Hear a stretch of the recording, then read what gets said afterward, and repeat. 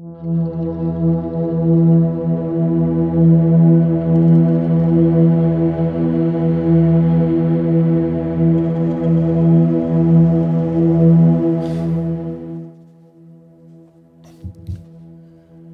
only live twice, once when you are born and once when you look death in the face. Ian Fleming. Just twice, you say, old boy? How many of us have had several close calls? Lots of 12-step members treat their dry date as a second chance at life. Some of us think that recovery is for quitters. Living on the edge ends when recovery begins.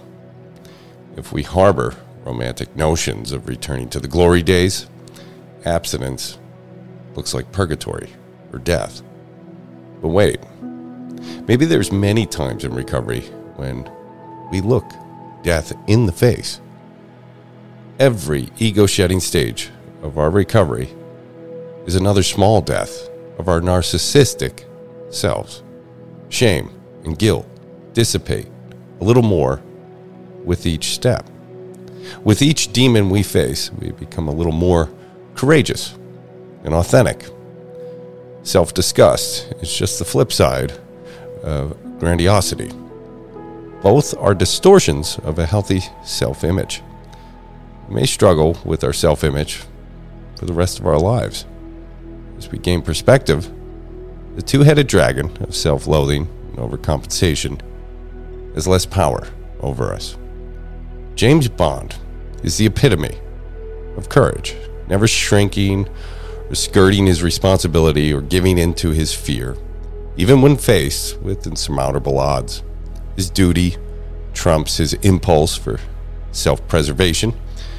We live vicariously through him as he lives his life to the fullest. If we could only show such composure, but like 007, we had no say in our lives.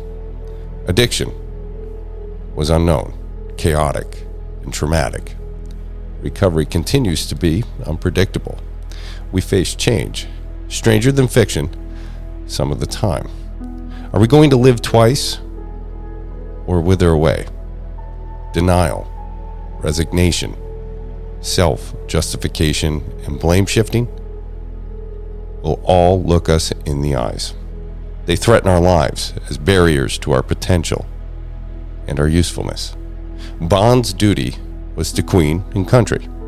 Ours is to fulfill our potential. At the end of life, will I regret not doing something that I should have given an honest try?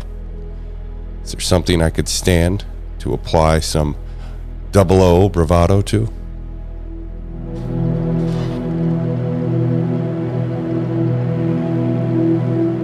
Thanks for starting your day with hammock readings, and we look forward to seeing you again tomorrow.